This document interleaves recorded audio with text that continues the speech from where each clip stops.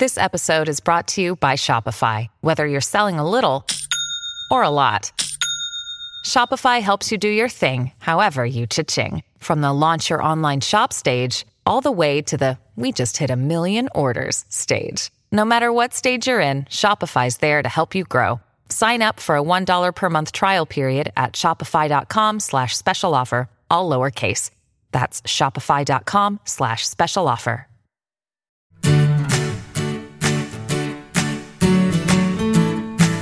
Hey everybody, this is Phil Town. And this is Danielle Town. Welcome to the Invested Podcast, where we are following, as best we can, the rules of investing created by the greatest investors in the world.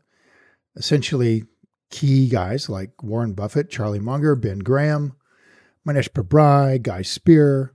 Some fantastic people who are following a simple rule of investing that says the main focus of your investing has to be rule number one. Don't lose money. And essentially that means you're focused on the downside. Mohnish Pabrai says it's like you're looking for free lottery tickets. And the key is, if you'll think about that as a metaphor, it's so brilliant. I love it. Mohnish is brilliant. And he said, it's basically you're looking for something that isn't going to cost you anything. It doesn't have a downside. It's a free ticket. But the upside is amazing. It's a lottery ticket. You have a ticket to the big show. And so we really want to have both of those things in each investment. But the critical one is that it's a free lottery ticket. Very little downside. So Mohnish sometimes says, heads I win, tails I don't lose much. I don't lose much, yeah. To me, Yep. that's the one that I keep in my mind, because the idea of no losses and free lottery ticket instead of very cheap lottery ticket makes me feel like the bar is way too high.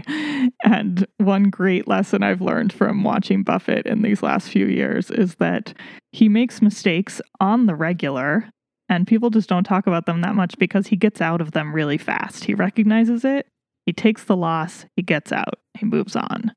Yeah, he just did that. He just did that with the airlines, and I really took that to heart. He just was like, I screwed up. The end. I've sold it. We're moving on. Moving on. Yep. That's really the key thing. And if you think about it, why it's so important is because the rest of the investing world doesn't think like that. The rest of the investing world is thinking about making money and being profitable. That's what your advisor is thinking about, hoping to do. That's what you probably want to do. Very, very few investors take it seriously that they're not thinking about the upside. They're thinking about the downside over and over and over again. But Charlie takes it dead serious. I mean, he basically, first off, says we do that by staying away from things we don't understand. And that means you have to know what you don't understand. And that's really hard to do. You have to know what you don't know.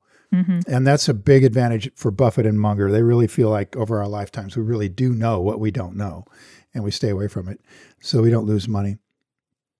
And that key thing is drives another critical Mungerism, which is invert, always invert.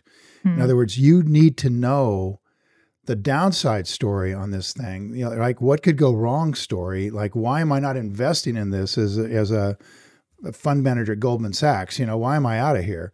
You need to know that story. Right. Like, why is the person selling to me selling? Why do they want to get out? Right. This is somebody from Harvard Business School who's way smarter than I am. And I hate it when you say that. But okay, he's not smarter than you, but they're smarter than me. I don't think he's smarter than you. It's just such a just because somebody went to a good school doesn't mean that they're any smarter or less smart than anybody else. Put it like this. I couldn't have gotten into that good school. Yeah, you could have, frankly. No, I really couldn't have. If you had actually done what you need to do, you definitely could have. Oh, all right. I think you're giving me way too much credit, honey, but thank you because you're my daughter and you're sweet and I love you. But I am going to stipulate that these are the smartest people in the room. When you went to high school, these were the smartest people. And then they were the smartest people in college too. And they really applied themselves and they got into the great schools and they went to a great education and they came out. And that's who's selling to you. You should know that. 85% of the money in the stock market. So when you're starting to buy a company and you think it's on sale, the person selling it to you, more likely than not, by far, is a fund manager who has said, I'm out of here. Yeah. It's not some individual investor who doesn't know what they're doing. Like if you're going to play poker online, your cousin is really good at playing online poker, and they just love it when they get these drunk college guys in there because they can take advantage of them, right? This is not a drunk college guy selling you this stock. Let me tell you, it's not.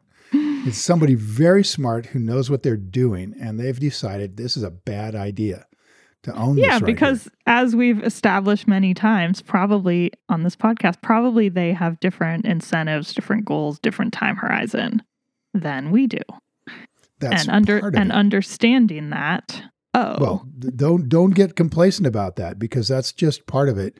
And it only comes into play sometimes. I would say really most of the time it doesn't come into play, but sometimes it does. And that is that they have short-term goals and we can have long-term goals. By and large, when they're getting out of stuff, unless there's a major event going on, they're getting out of it for a reason, and it's a good reason, and you better know what it is. So before you go buy it, you better know what it is. Right? Yeah, but I think the time horizon is a really important element of that, because huge. Oh yeah.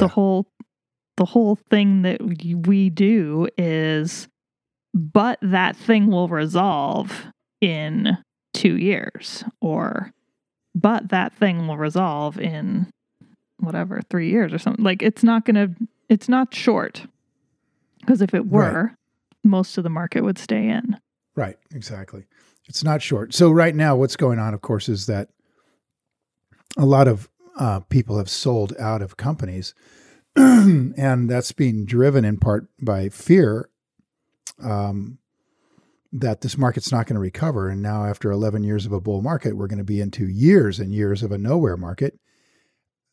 And so, traditionally people would be bailing out of this market and it would drop 50 to 60%. That's just really traditionally what happens. Yeah. But they're not. And the reason they're not bailing out of the market and it's not dropping is because there's nowhere to go. Yeah. What are you going to do? Where are you going to put your money? Yeah. And, you can't put it in bonds really, because it makes, they're paying nothing. And you're retired and, you're not going to be able to get back in the market because it's going to be really scary down the road.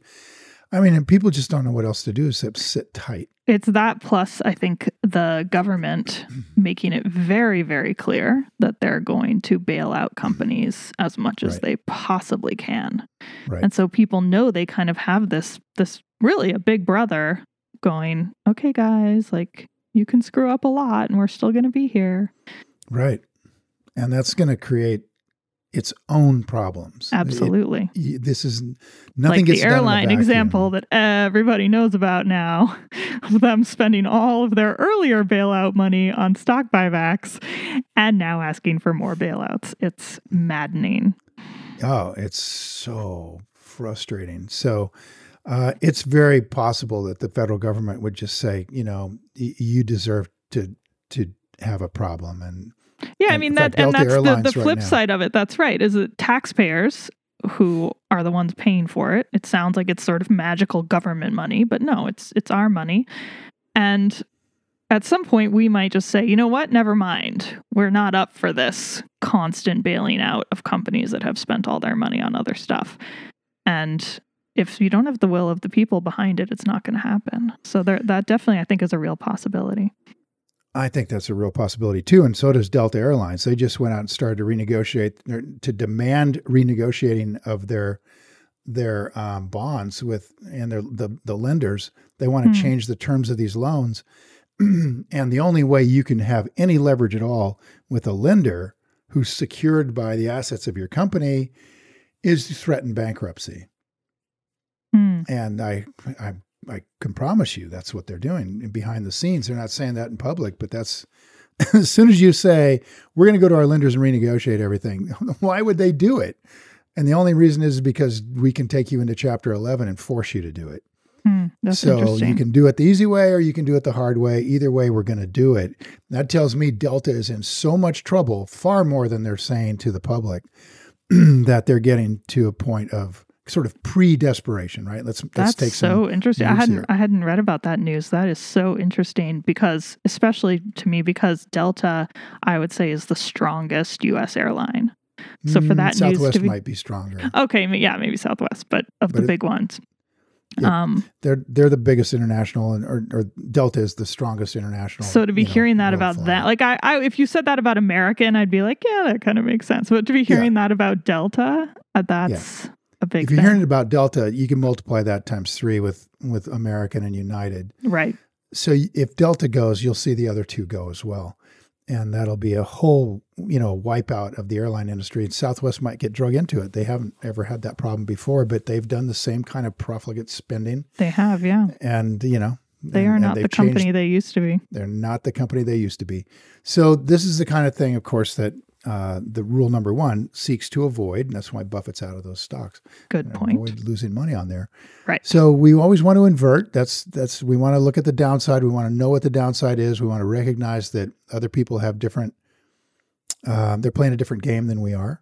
We're in the long game where we can buy companies that are in trouble from some, they're in a certain kind of trouble that we call an event problem, where, as you just said, it'll last a year to maybe 3 years. We know how it ends up. We know that if, they have E. coli poisoning, that they get better control of their health systems and they figure it out. And then in 2 or 3 years, public forgets and off we go again. So we know that if a railroad's having trouble, they can figure out how to solve the problem, or we think they can. And then we're going to buy in. We look at these airlines and we think, oh, they're having a problem. They're going to solve it and we can buy in. Or we look at this and go, oh, they can't solve this. They're running negative numbers that are so large that either the government takes them over and nationalizes the airlines, or they go bankrupt. There's just no other real choice here. And and it would take a miracle, right? So we don't want to buy into it would take a miracle. we don't like that idea. That should be on the checklist. Does this take a miracle? and to kind of come around the long way to what our series is right now, is we're working through the checklist on finding wonderful businesses. And that checklist is designed, purpose-built to find free lottery tickets. That's the idea, where there's very little downside, a lot of upside. And the checklist is purpose-built for that. And so obviously it's not fully complete. We want to make a checklist that deals with the reality that if your checklist is too big, you won't use it. True. Right. Very you need to be true. able to use it. And so you could put in, hundreds of things on the checklist, but we're not going to. We're going to stick to the ones that are big and can bite you, and hopefully you'll find the little ones out there on your own. But that's the idea. And this is a good place to say, as you reiterated at the end of our last episode, that each of us needs to build our own checklist. And we're going through this one, which is yours, because it comes from years of experience and so far has been fantastically helpful and interesting and awesome. And that said, I would highly tell everybody to use it only as a starting point and to inform your own checklist, because we each have stuff that we kind of need to jog our memories on. There's some things that come really easily to me and some things that I forget every single time, no matter what. And so those are definitely going to be different things than what you have in your mind. And so we each need to build our checklist based on our own mental processes and our own biases and our own natural ways of thinking about things to basically buffer our own failures, our own systemic failures within our brains.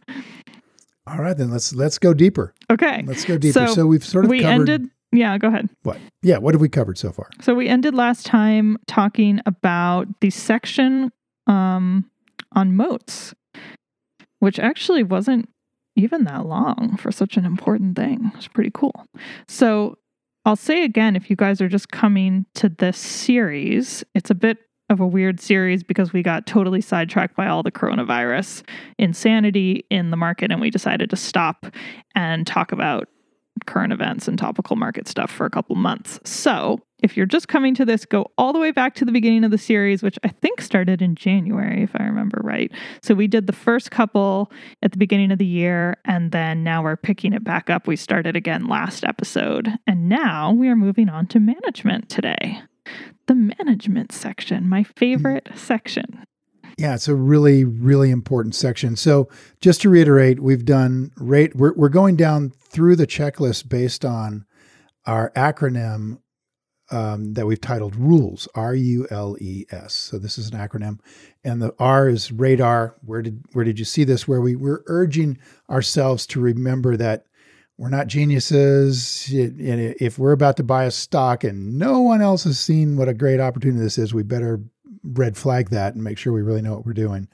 And which it doesn't say we shouldn't do it. It just says that, especially if you're buying something that's a big company, it's well-known company and you're the only one buying it.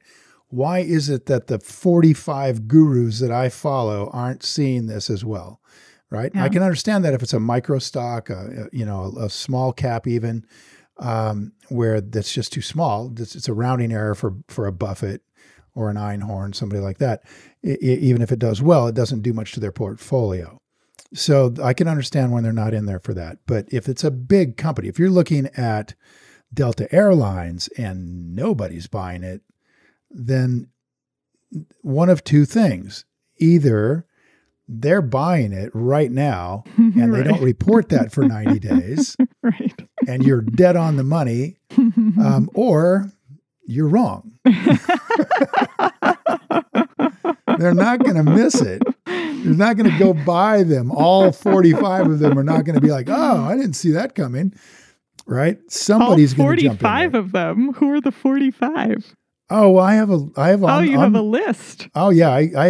I have curated a list of the 8,000 fund managers out there down to 45. Curated. I think are seriously good. And those are the ones that I track, and we look very seriously at what they're buying every quarter and use it as a kind of a watch list starting point. Right? That's where we can start research if we're missing something. But it absolutely can be the case that we see this. When they see it, it's a big, obvious thing, and you don't know that they're in there because they haven't reported yet. They won't report for another 2 months or something. Yeah. So, okay. Management. We're not gonna get off management. Okay. Well, just real quick, checklist. Radar. Understand is the U, and understanding a business is broken up into 4 chunks, which we call the 4 M's of investing: meaning, moat, management, margin of safety. So meaning, how does this thing fit into the industry? How does it fit into your value system? Moat, what is durable about this that is going to stand up against competition for a long time? And then management is, do we have management that is really good at allocating capital? And they have integrity and talent, we hope, but we can see if they're good at allocating capital. That becomes an objective point of view. And then finally, margin of safety is, what's the thing worth? And is it, what price would we like to pay for it? So that's the understanding part of this list. All right. So let's dive into management. You ready? Okay. I'm ready. Okay, here we go. Now you want to just go through the list? I want to do exactly what we've been doing. Tell me the first one. Okay, here comes the first one. And this is, you guys, these are about allocation of capital, the careful allocation of capital. That's what is the job of a CEO.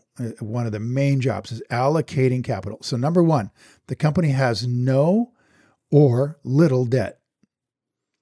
No or little debt. The company has no or little debt. Right.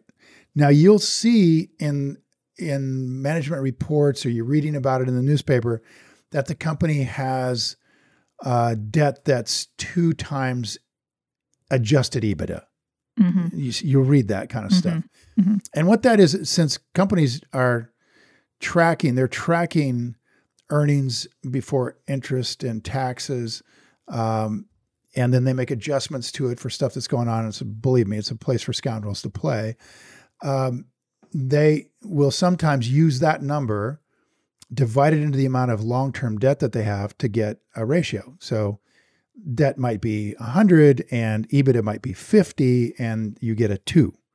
So in other words, in 2 years of EBITDA, you'd pay off your debt if you wanted to. Okay. So it's a little bit artificial, but it's a useful number. We don't use that. We use 2 years of one of three things. Take your pick depending on the company. 2 years to 3 years of earnings, 2 to 3 years of free cash flow, or 2 to 3 years of owner earnings.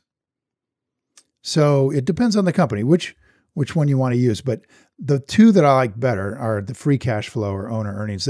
They'll give you an idea of what's actually available to pay the debt with, whereas earnings gives you an idea of what's theoretically available to pay the debt with. We really kind of prefer what is actually in the bank, which is free cash flow or owner earnings. So those are the ones I would prefer to look at. And the reason we're using 2 to 3 years, I'm kind of giving it a range there, is I don't know if you think about it. Let's say your family has all the debt that it has, including the house, including the cars and everything else, and you're making $100,000 a year, and all of the debt, everything there is, you're not making $100,000 a year. You're clearing, let's say you're clearing before you pay your taxes, you've got $20,000 a year left. Okay. After you pay all of your expenses. Okay. You got $20,000 a year left. And let's say you have $40,000 of debt. That includes your house, your cars, your school loans, everything is $40,000. You could see immediately you're in pretty good shape. You could pay everything off in 2 years. You see that? Yeah. Okay. You're looking at the ceiling. Yeah. I don't know if I would feel like I was in real life in good shape in that situation, but Well, we're not in as good a shape as no debt. Debt, right. No debt's where we want to be. Yeah. But we will call $40,000 of total debt, including your house and your cars and everything else, when you're netting 20 before taxes, we would call that pretty decent. You're not in horrible shape. Yeah. I mean, it also depends on why the debt exists and how much you're paying for it, and what, do you have credit card debt at 20%, or do you have the metaphor way too far here? Oh, I am, because I don't know. I look at that stuff. Okay. Should keep it. I look at that stuff. Debt. I look to see what the debt is that a company has. Yeah, that's fair. It's fair. But for this one, let's just say they're taking out stupid debt because they just constantly want to have debt. Then I don't like that. Trying to keep it simple here. Okay. Trying. All right. Okay. So here we just say, what's the number? Divide one of those three things into the total debt, right? Divide total free cash flow, or total owner earnings into the debt. What would be an example of a company where you would use earnings versus free cash flow, versus a company where you would use free cash flow? Oh, I hate it when you ask questions like that. Well, this is new because we've always talked about free cash flow in this context. That. Okay. I will tell you why I said that, and I wish you weren't smart and you snuck up on me there to ambush me with that question. Oh, please. When I first built my tool set, I couldn't get, this is back years and years and years ago, I couldn't get free cash flow information very easily. Free cash flow is not a generally accepted accounting principle. They don't have to calculate it. It wasn't available. In the last, 15 years or so, it's become more and more popular. Yeah, true. To have a look. And now you can find it very easily. You still can't find owner earnings, but you can find free cash flow. So when I built the tools, I built them on earnings because the rest of it wasn't available from data providers. Got it. Since the tools look at earnings, I kind of had to go earnings. Yeah, we look at earnings. Okay. And my tools still look at earnings, but the actual right thing to do is to go, and I cheated there, because if you were to look at the three, earnings, free cash flow, or earnings, you will always end up with free cash flow or earnings. You won't use earnings all by itself.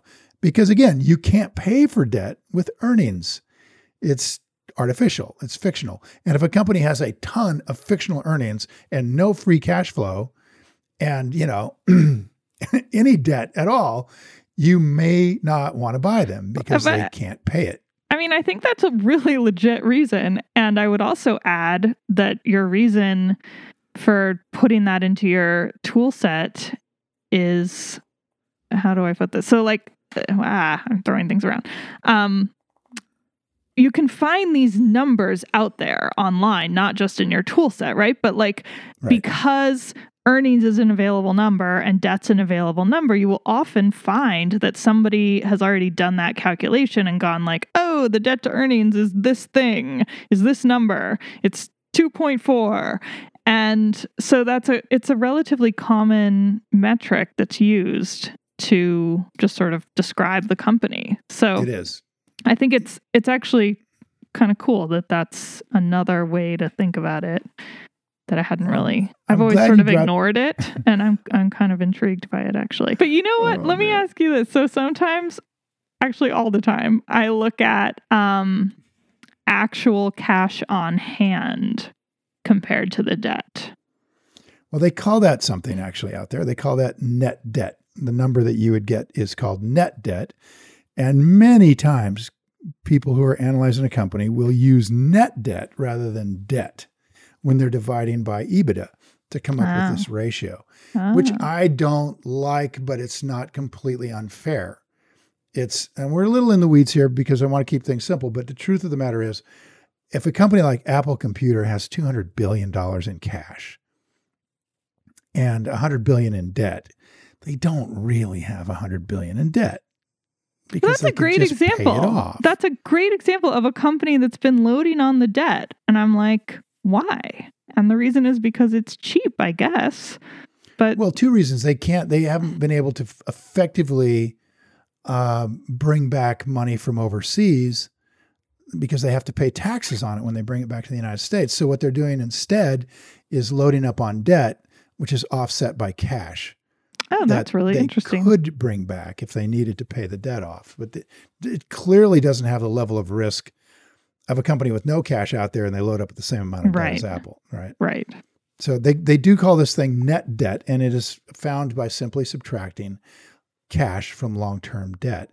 And then you divide by EBITDA and you get a number, but it's a little bit scoundrelish because you're not going to use up all your cash to pay off your debt. You just won't. You have to have working capital. You have to have all that money available to keep the company going. So you immediately start going down a rabbit hole into having to massively understand the business very carefully to know what kind of cash you can use. So unless this is an Apple computer with a crudload of cash sitting out overseas, it's safer to not do a net debt calculation. So when we do it, we don't consider cash. It's not wrong to consider cash, but I prefer the more conservative ratio, which doesn't include the cash sitting in the business.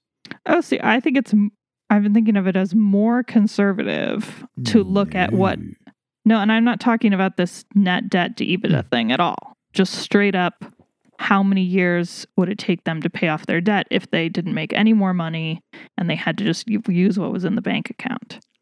And that's usually much longer than a free cash flow number of years. Oh, yeah. Which would be also wrong, like crazy to do that. Like crazy. Because it assumes something very, very, very wrong about what this company is going to do in the future. It makes an assumption that simply won't happen in the real world on a public company. And that is that somehow they won't use up their cash to keep paying themselves salaries for the next year while they take the company into bankruptcy. I mean, that's true of any of these. It's true of the free cash flow metric as well, right? Like, of course, yeah. Whoa. They could spend the money on other stuff. Wait. You were saying, I think, maybe I misunderstood, but I thought you were just saying, I'm going to look at something more conservative than free cash flow or earnings or owner's earnings. I'm going to look at the cash they've got and do a ratio of cash into debt and find out how long it would take them to pay off their debt with the cash they have in the bank. I thought that's what you were saying. And that cash in the bank is not going to be in the bank. They cannot use it to pay their debt because they're going to use it to pay salaries with. And it'll go away 100% until they go into Chapter 11. So they won't use it. It's totally, completely fictional, as opposed to free cash flow, which they're making every year and it's not fictional. They could use the free cash flow to pay off. That's what free cash flow is. It's free to use any way you want. Because you're saying because free cash flow is only calculated after the salaries have been paid. Right. That's why it's different. Okay, got it. Exactly. After the salaries, after the capital expenditures, after. Yeah. Right. It really is available to do stuff with, to pay debt with. Got it. And one of the giant fiascos of the airline industry is instead of paying debt, they bought shares of their own stock. They did stock buybacks, these morons. And so now Congress is like, screw you. Yeah. All right. So exactly. this is a great idea of net debt. Good thing to look at for sure. But unless it's an unusual situation like an Apple, it's safer to just consider free cash flow against the actual debt. Okay. All right. Interesting. Cool. All right. Next one. Okay. The return on invested capital, ROIC, that's the abbreviation, ROIC, is high and not getting smaller. ROIC is high and not getting smaller. So high in terms of ROIC is very industry dependent here, but we arbitrarily call it 10% or better.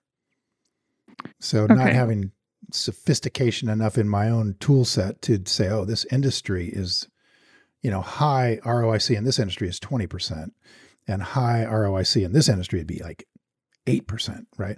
We're going to use a number that's a decent number. You think about it, when we do owner earnings, we use 10% as a decent yield on our investment. And that's essentially what this is. This is the yield that the company's getting on your money that's in the company, which is called equity, plus the debt the company has. So they say, all right, what do we have to work with here? Well, we've got Danielle put in, let's say you're the sole owner. Hold on. Before you get into a whole example, say the checklist item again, because I didn't get it all the way down. Okay. The ROIC is high. Is high. And not getting smaller. And not getting smaller. And then and not getting smaller. And then in paren, 10% is standard. Yeah. I'm adding this. Good. 10% is standard.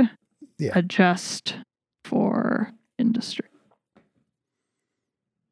Okay.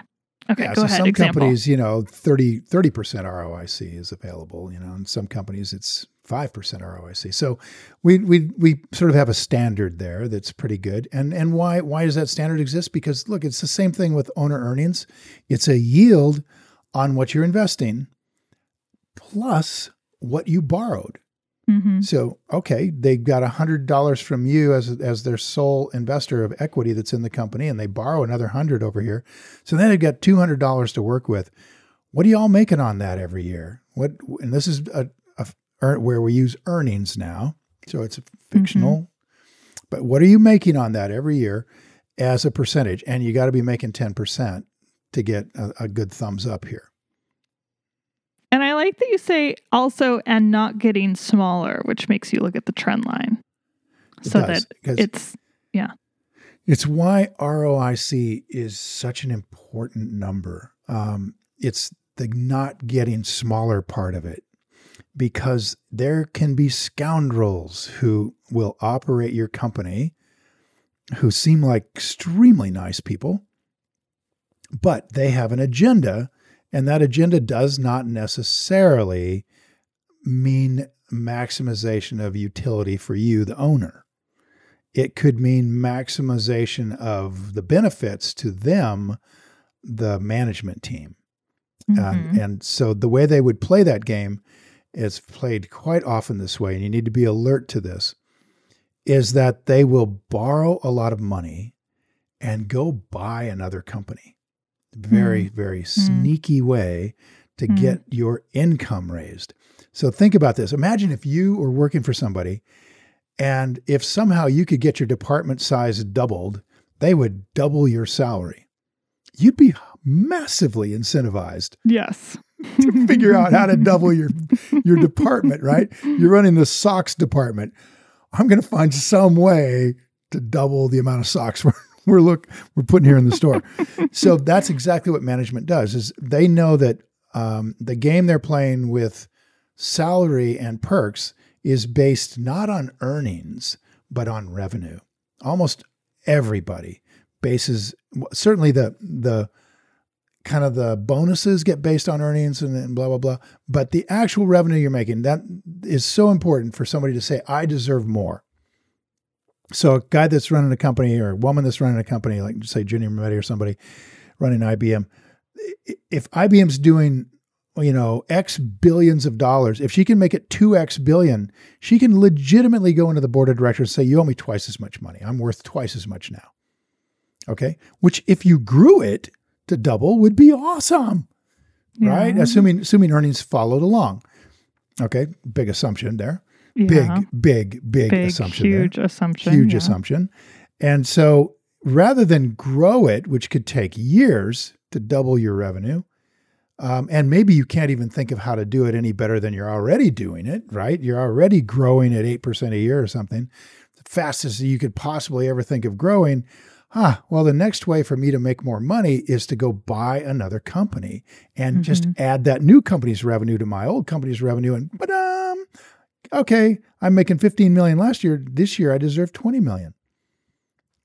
That's what they do. And so how do you pay for that new company? You borrow a bunch of money. Okay, great. Well, then how would we know whether that's a good idea? And the answer is ROIC will tell us if that was a good idea or whether you were just trying to get more money yourself.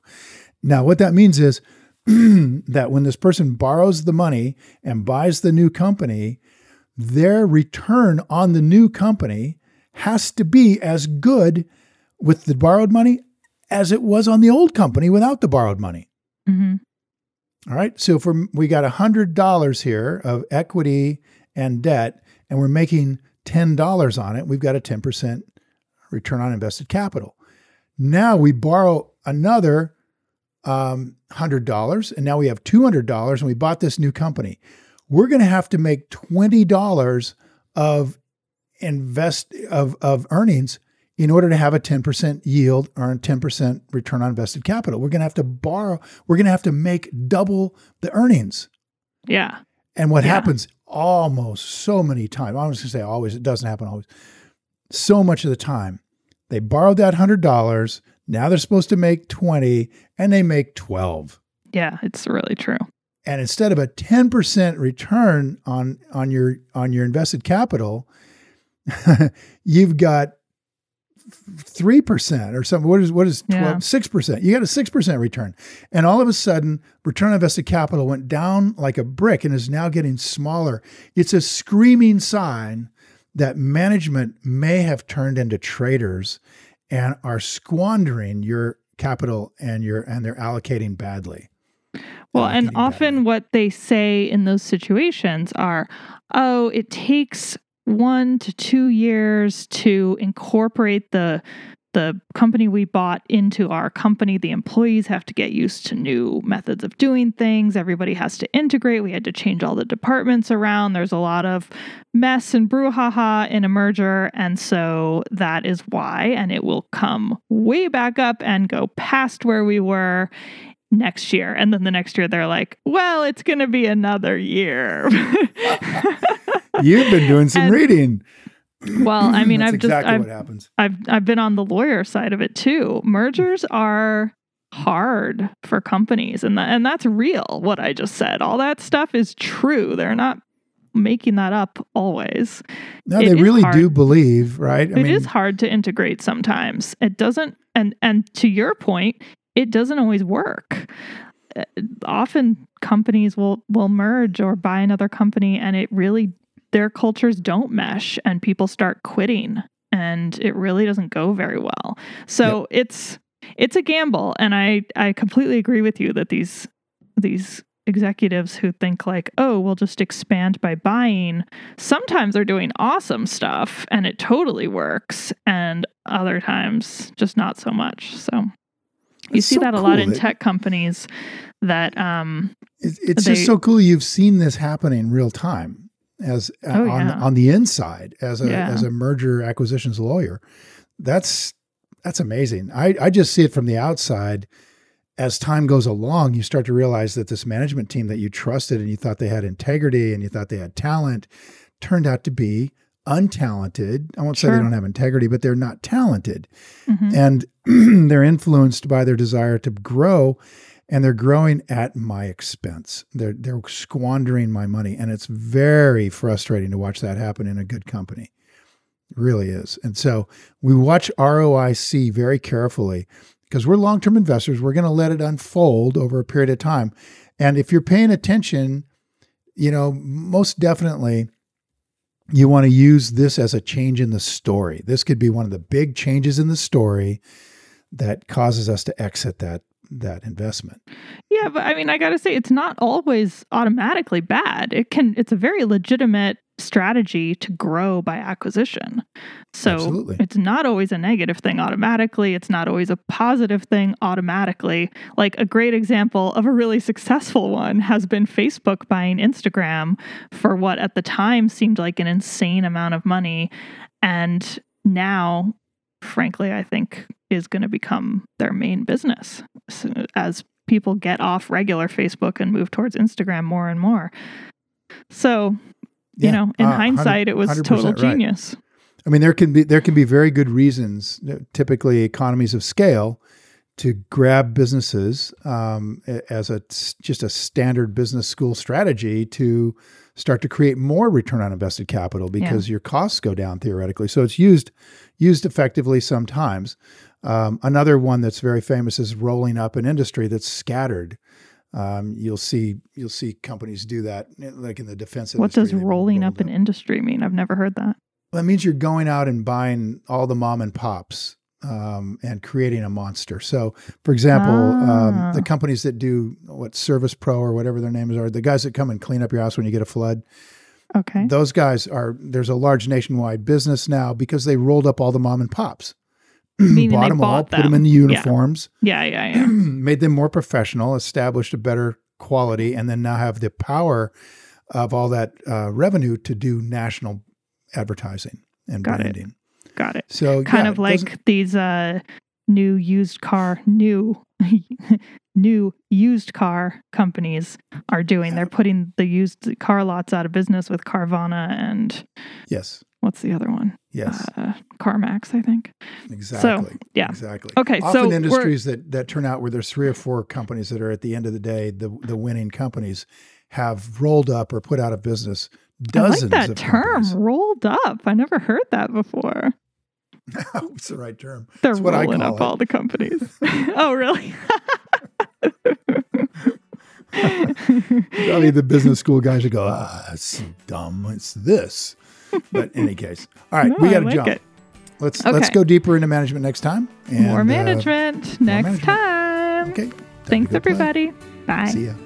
Hi, guys. Thanks for listening to Invested. If you enjoyed this episode and you want more information or to listen to additional episodes, visit our website at investedpodcast.com and sign up for my virtual workshop right there. Spots are definitely limited for this event. I'm not kidding. They really are. They sell out very quickly. So everything discussed on this podcast, by the way, is either my opinion or it's Danielle's opinion. And really important, it's not to be taken as investing advice because I am not your financial advisor, nor have I considered your personal situation as your fiduciary. So remember that. You're on your own here. This podcast is for your entertainment and education only, and I really hope you enjoyed it.